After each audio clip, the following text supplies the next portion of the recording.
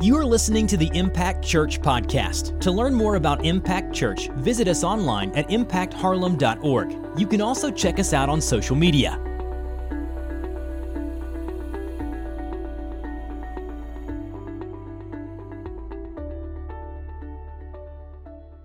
All right, what's up, Impact? So grateful to be sharing the word and finishing off this series with you all this morning. We started this series on Easter Sunday. God so loved, and obviously it's based out of John 3:16. God so loved the world that he gave his only Son, that whosoever believes in him shall not perish, but have everlasting life.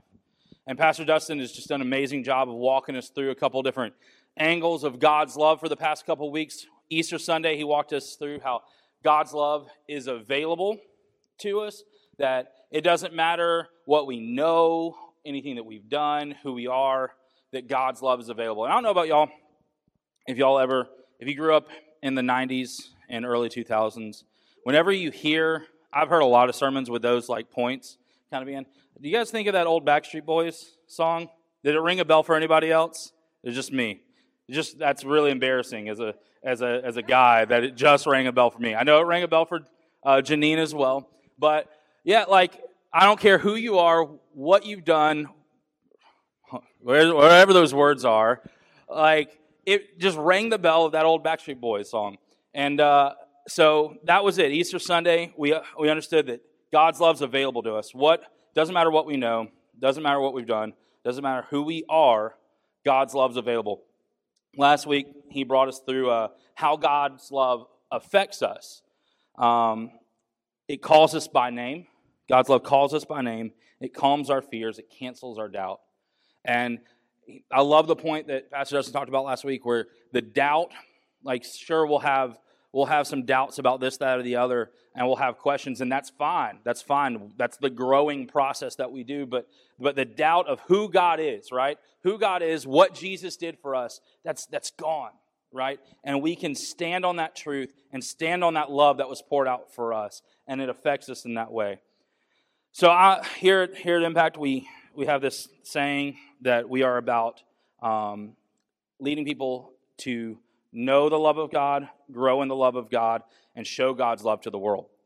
So I don't know if we plan to do this. Like, I sit in on the sermon series prep meetings, and I don't remember us talking about this. I may have fallen asleep or something, but we've kind of worked that out. Like, the first week was knowing God's love. Was God's available to us? We have to know God's love. We have to understand it and submit our lives to Jesus, right? The second week is growing in God's love. How does God's love affect us and change our lives and change our hearts a little bit? Well, today we're going to talk about showing God's love to the world. How does it affect us in a way that it's an external action to the world and to others in our hearts? How does it change us and change the way that we live?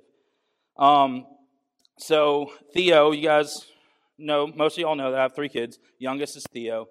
And Theo is a mama's boy. And this story almost got ruined because this morning as I was going through my notes again, I came out of the teacher's lounge and Dustin was walking up with him and he was like, "Daddy, Daddy, Daddy." He never, ever does that. So he always wants mama. And then I found out later from a mother-in-law that he asked for mama first. So that makes sense. But he is a mama's boy. He doesn't want daddy snuggles at night. He wants mama snuggles. He doesn't want daddy kisses. He wants mama kisses. He wasn't always that way, right? There were times when I would come home from work and he would run to me, or I'd go to pick him up from the sitter and he'd run to me. He was so excited to see me. Now, I got home from work yesterday. He's done this a couple times in the past few weeks. But I got home from work yesterday and he's standing at the top of the stairs with a toy and he says, "Daddy." Doesn't say, "So excited to see you." Doesn't even really have a smile on his face about seeing me. I open the door. I don't even think the door's shut at this point. "Daddy, can you fix my toy?" Not I love you, not I'm so excited to see you, nothing like that. It's, "Daddy, can you fix my toy?" And I'm not here to bash on Theo. I love him. But are we like that with God sometimes? Sometimes I feel like we approach our relationship with Jesus as a one-way street. And I asked him, I said, "Theo, what am I to you?" I said, am I just the guy that comes home and fixes your messes and puts batteries in your toys? He said, "Yep." Right from the top of the steps. Poked his little nose over the gate at the top, said, yep, and held his toy up. So I think sometimes we're like that with God, that we know that God loves us so much, and we know that He's there for us and that He's going to provide for us, He's going to take care of us. And we almost look at God sometimes as, I just need someone to fix up my messes and fill my batteries. And that's not the fullness of the way that we should respond to God's love. I think when we respond to how God loves us, that's a part of it, that yes, He does do those things. He provides for us. He fixes our messes. He fills our batteries. He fills our hearts. But how does that show itself in our life? So I think there's 3 points. We're going to kind of bounce around Scripture today. But we're going to see how God's love calls us to show God's love to the world. And what is our purpose with God's love? So the first point is this. God's love, actually, I'm going to wait a second. You guys already got the point, but I'm going to come back to that in a second. I'm going to pray real quick, then we're going to go to the points. God, we just thank You once again for this morning. And we thank You once again for Your love. And we thank You that You loved us so much that you set forth this rescue mission. And Lord, I pray that we would trust in that, and we would see that truth, but we would let it change us, and let it seep into our hearts and our souls, and affect us in a way that we would be kingdom-minded, and that we would glorify You with everything that we have. In Jesus' name, amen. So the first point, God's love calls us to glorify Him. God's love calls us to glorify Him. Luke chapter 18, verse 35, we're going to jump around a little bit. It says, as He drew near to Jericho, this is Jesus, a blind man was sitting at the roadside begging. And he cried out, Jesus, Son of David, have mercy on me. Jesus said, what do you want me to do for you? He said, Lord, let me recover my sight. Jesus said to him, recover your sight. Your faith has made you well. And immediately he recovered his sight and followed Him, glorifying God. Glorifying God. And all the people, when they saw it, gave praise to God. See, we can look at this a couple different ways, and we have this tendency in the modern church to read Scripture in a certain way where we put ourselves in some of the wrong places. So we can look at this and we can say, man, Jesus can break my chains. And He can. That's true. He can. Jesus can heal my ailments. And He can. That's true. But if we focus on what Jesus can do for us, then we miss the whole point of who Jesus is. Something we have a tendency to do is place ourselves as the hero in some of these stories. And an example is the story of David and Goliath, right? How many times have we read that account and said, man, it doesn't matter what type of Goliath is put in front of me. We sing a song here that talks about like my Goliaths, my giants falling, right? But we read it sometimes and we put ourselves like, Goliath, what Goliath is in my way? And God's just calling me to be David and throw that stone at that Goliath and just, trust that God's with me. And that's, you can understand that makes sense. Like, God is with David. He trusts that God's with him, and he goes and faces his fears. But I want to submit the idea that we aren't David. We're not David. It's not about us, right? It's about Jesus stepping in the gap and fighting our sins and our failures and our weaknesses, aka Goliath, on our behalf. In this story, the truth of the matter is, we are the Israelites who are just trembling and terrified on the side of the mountain. And what does He do that for? For His glory. For His glory. And that's what I want us to really drive home today, is that God's love calls us to glorify Him.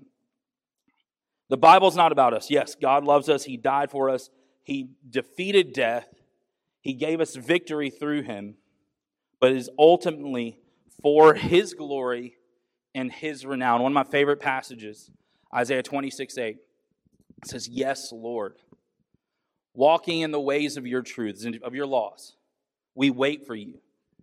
Your glory and your renown are the desire of our hearts. Is that the desire of our hearts? Has God's love affected us to where His glory and His renown are what we exist for, or what we exist to make happen? Psalm 23. The Lord is my shepherd, I shall not want. He makes me lie down in green pastures. That sounds awesome. Again, there is truth behind that God is for us. He does love us. He's my shepherd, I shall not want. Like, He takes care of us. He gives us peace, lets us lie down in green pastures beside still waters. Like, that sounds awesome. But then why? Why? Verse 3, He restores my soul, leads me in the paths of righteousness. For what? His name's sake.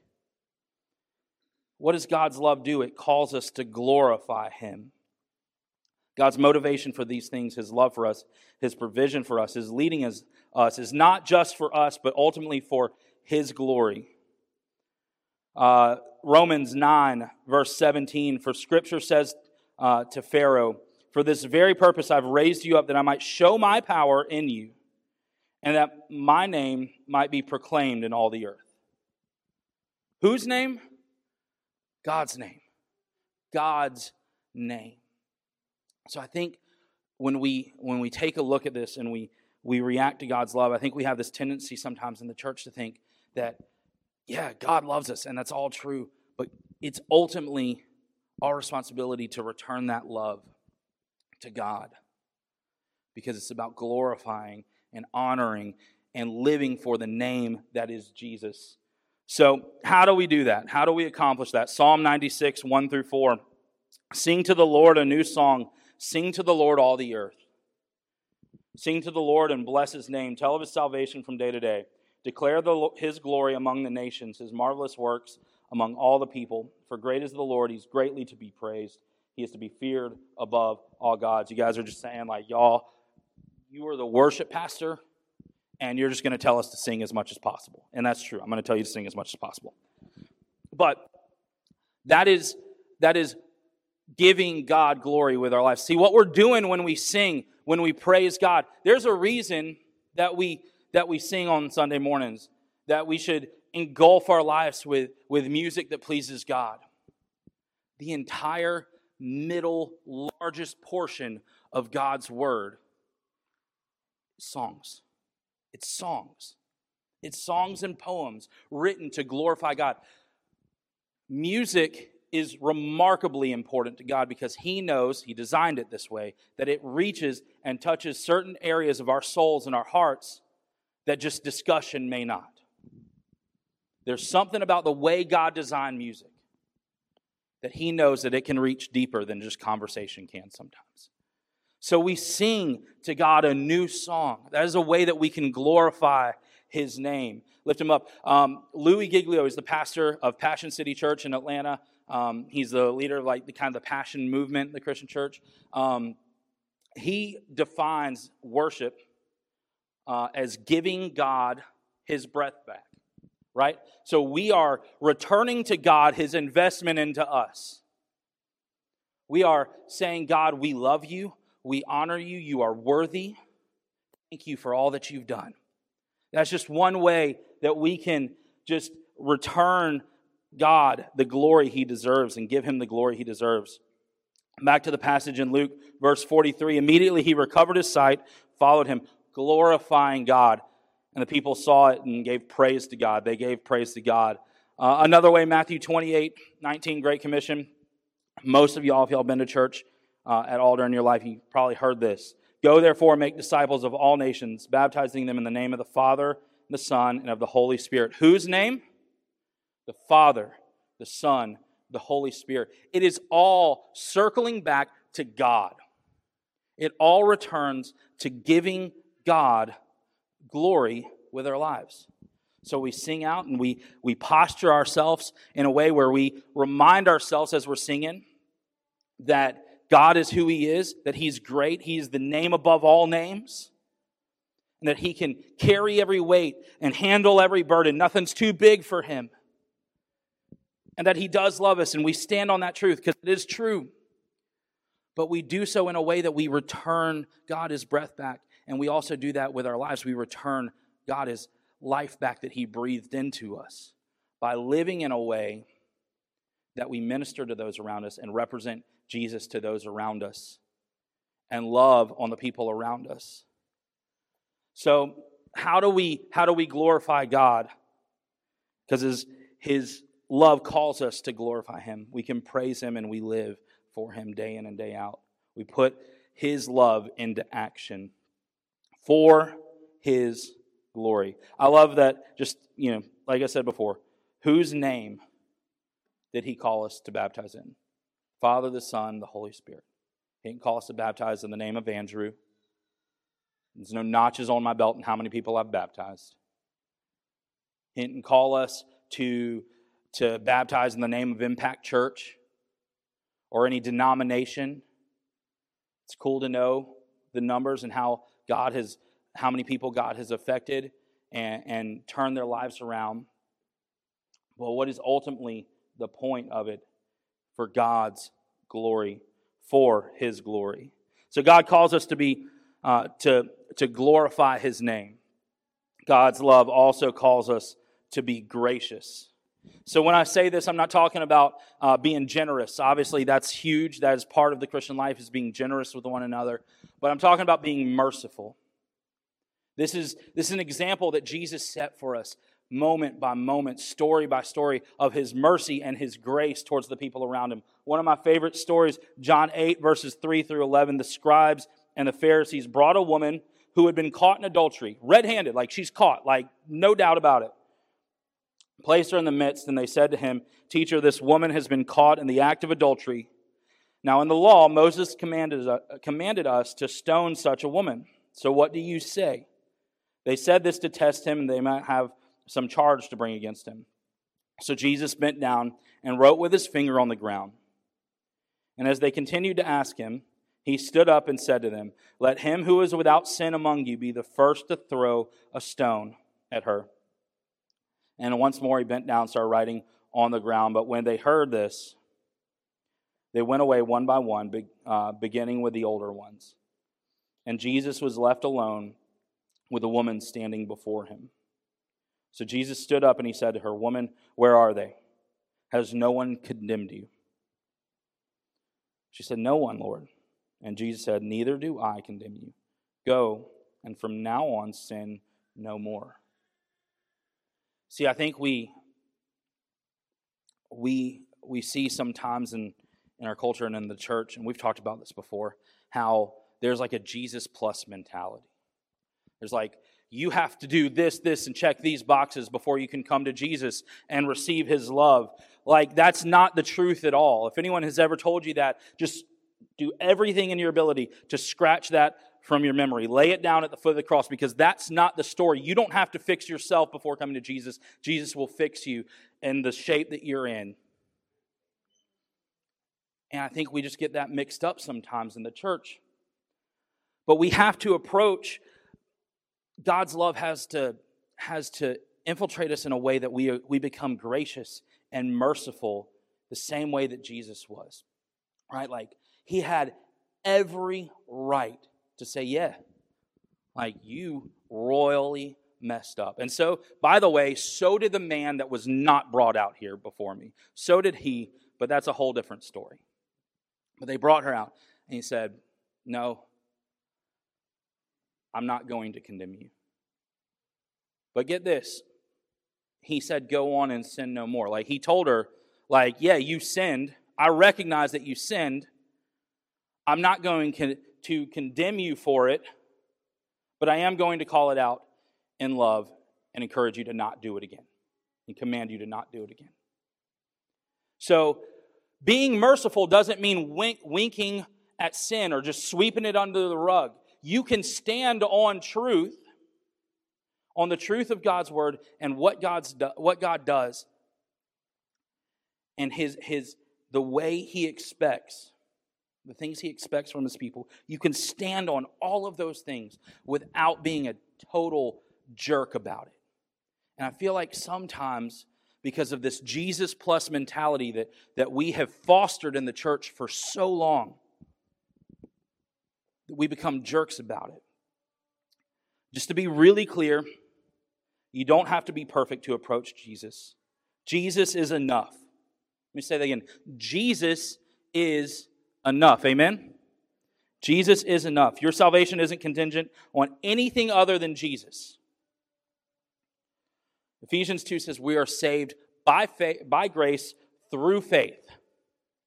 By grace through faith. By the work that Jesus did on the cross and overcoming death, that's the grace that he took on our debts and our sins on the cross, and he swallowed them up in victory through faith. So by grace, through faith, us putting our faith in Jesus and who he is, and then letting that just trickle down into our lives and affect our lives moment by moment, process us. We are all in process. And I think we have a tendency to look at the world and not understand why they do things a certain way or think things a certain way. The world will never look like us look like Jesus until he recreates it after he comes back and returns. So we have to pull back our expectations, show grace, show mercy, and do so in love. Standing on truth, but doing so in love. God's love calls us to glorify his name. God's love calls us to be gracious. And God's love calls us to have gall. And yes, I know gall is a weird word to be here. I just wanted to go with the G theme because I had glorify, gracious, and gall. My original word was confidence. But we're going to go with gall because I'm just going to do the pastor thing and make it all work. So God's love calls us to have gall. One of my favorite stories in the Bible is in Acts 3. And the audacity, the audacious confidence that Peter and John show has changed my life forever. So let's look at that. We're going to be, let me set up the story real quick, and then we're going to jump into Acts 4, kind of the end of this story. So John and Peter are going to pray at the temple. At the gates, you see this beggar who is lame. He can't walk. He hasn't been able to walk his whole life. And he's begging for funds and for change and for provisions, essentially, to get through life, right? So he's begging for these things at the gate. John and Peter walk up and he catches their eye. And they say to him, we don't have gold or silver to give you, but what we do have, we give you. In the name of Jesus, remember, his name, glory to his name. In the name of Jesus, get up and walk. And what does he do? This man who has not walked his entire life gets up and walks. And the people around, they see it. And just like we read in Luke, they're excited. They praise God. This is awesome. I don't know if you saw that in person, how you would feel. I would imagine it would be pretty stinking awesome to see someone who just cannot walk stand up and walk, right? So they do this, and then the people recognize it, and then Peter goes on to preach repentance to the people around him, around the temple gates.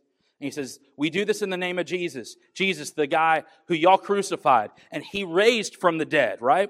And they preach, repent from your sins and find life in him. So they preach the name of Jesus. And the religious leaders of the time are around, and they don't like it. They don't like anything except for themselves. But the religious leaders at the time, they don't like this. They have the power. They pick them up. They put them in jail. They're like, what are we going to do? So they get more religious leaders to come in. They end up going before the Sanhedrin and having to essentially say why they said what they said. And they said, we do this in the name of Jesus, right? Again, they say, like, the guy y'all crucified. So jumping into Acts 4, essentially the Sanhedrin commands them to not speak of Jesus. So Acts 4, verse 18 and 19. So they called them and charged them not to speak or teach at all in the name of Jesus. But Peter and John answered them, whether it's right in the sight of God to listen to you rather than to God, you must judge. For we cannot but speak of what we have seen and heard. We can't help but speak of the love that God has imparted on us, right? We can't help. It's who we are. It's in our DNA. It's how we exist. Like, we have seen God's love. Jesus has done this for us. We have to talk about it. And whether y'all think it's right or whether God thinks it's right, that's the most important thing, is we're following God here. We're going to glorify His name. We're going to preach in the name of Jesus. And it says the Sanhedrin then essentially threatened them more and sent them on their way. They couldn't deny what had been done.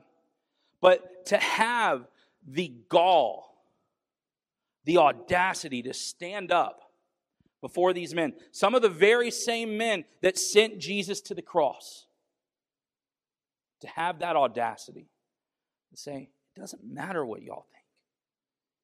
It doesn't matter what y'all think. It only matters what God thinks. And God's love has changed us in such a way that we can't help but speak of those things. God's love, it calls us to glorify Him. And that is a common thread in all three of these points. But it calls us to glorify Him. It calls us to be gracious. And it calls us to have a sense of gall and audacity in our faith. That whatever we face, whatever's before us, Jesus can get the glory out of it. And yeah, out of those situations, out of those moments, our comfort level can go from pretty terrible to okay and to better. Jesus will work in that way sometimes, not all the time, sometimes. But how do we leverage those moments for the glory of the name of the Father, the Son, and the Holy Spirit? See, Jesus' love is available to each and every one of us. Jesus' love changes us. It calls us by name. It secures our thoughts and our fears. It gives us hope. It gives us a future. But what is that future? What does it look like? It looks like how we respond to God's love. So this morning, I'm going to close with this. I don't know where each of y'all stand as far as Jesus goes. Back to what I was saying earlier. Jesus, that's it. Let's just talk about Jesus. Came from heaven, from His throne, embodied Himself in His creation. To think about that, I think, is just ridiculous sometimes. That He would bring Himself and put Himself in the flesh that He sustains, that He knits together, right? To breathe the breath and the air that He sustains. He did this for us. The first step is always putting your faith, trusting in Jesus. And then you're in process. And God's love changes your heart. I'm not going to try. I love that Dustin said this a couple weeks ago. I will never try to manipulate y'all into trusting in Jesus. That has to be an individual moment. That has to be a recognition moment in your heart where you say, I'm a sinner. I have messed up. And I can't do anything about it. But Jesus can. Jesus did. And Jesus can clear my bill that I have racked up. It has to be a personal moment. I love Jesus when He's talking to Peter. He says, who do the people say I am? They say, oh, some say you're a prophet, some say you're Elijah. He says, who do you think I am? Because it matters individually. Who do we think Jesus is? Because I know who Jesus thinks we are. Jesus loves us. And Jesus died for us. And He came for our sin. And He has a purpose for us. He has a plan for our lives. And He has a way that He has designed things that will ultimately be the best of ways. But sometimes we get in the way of that. And we just muck up the water. Jesus is there to clear it. All in turn, we respond with glorifying His name. So I don't know how you are this morning. If you've placed your faith in Jesus, let's start there. If you've placed your faith in Jesus this morning, you know you're a Christian. You know you've looked to Him in faith. You follow Jesus. How has His love affected? How has God so loved the world? How does that affect our hearts and our lives? How does that affect our actions, our interactions with others? Are we merciful, or do we find ourselves kind of like you remember the story of the master who forgave his servant of his debt? And then the servant went out and found someone who owed him money and demanded that he get paid immediately, or else the guy was going to get thrown in jail. Do we find ourselves like that sometimes, where we just lack mercy with others? We lack forgiveness with others? Do we fill our lives with things that glorify God, things that are kingdom-minded? We talked in our small groups of last season about being kingdom-minded in all we do. Do we live out that way? Think of how we can leverage our lives for the glory of God and for the kingdom. Man, I hope so. I hope so. But I know it's hard. I know that's hard. And I'm right there with you. So this morning, I just want to challenge all of us who call ourselves Christ followers. Reevaluate where you're at and make sure that from this point forward, we strive to commit to God's glory, for the glory of His name, right? For His name. But maybe this morning, you don't know who Jesus is. You've never experienced that love. You've never seen you don't even necessarily understand the weight of what God did for you, what Jesus did for you on the cross. Maybe today could be the day today can be the day, if God's working in your heart, that you say, I want to trust in Jesus. So if everyone would, go ahead and stand to your feet. If you would bow your head and close your eyes. I'm just going to pray for us for just a moment. We're going to sing a song like we normally do in service the similar way that we always do. But I'm going to be down here. If you want to surrender your life to Jesus, or if you need to pray this morning, if you need to recommit to living for Jesus, these stairs, they're open. You can come down and pray. You can pray in your seats. But whatever God is moving your heart to do this morning, act on it. How do we respond to God's love? Let's respond to His love this morning.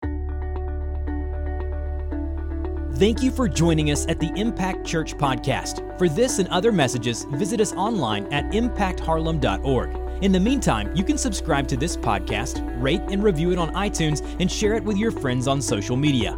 Once again, thanks for joining us at the Impact Church Podcast.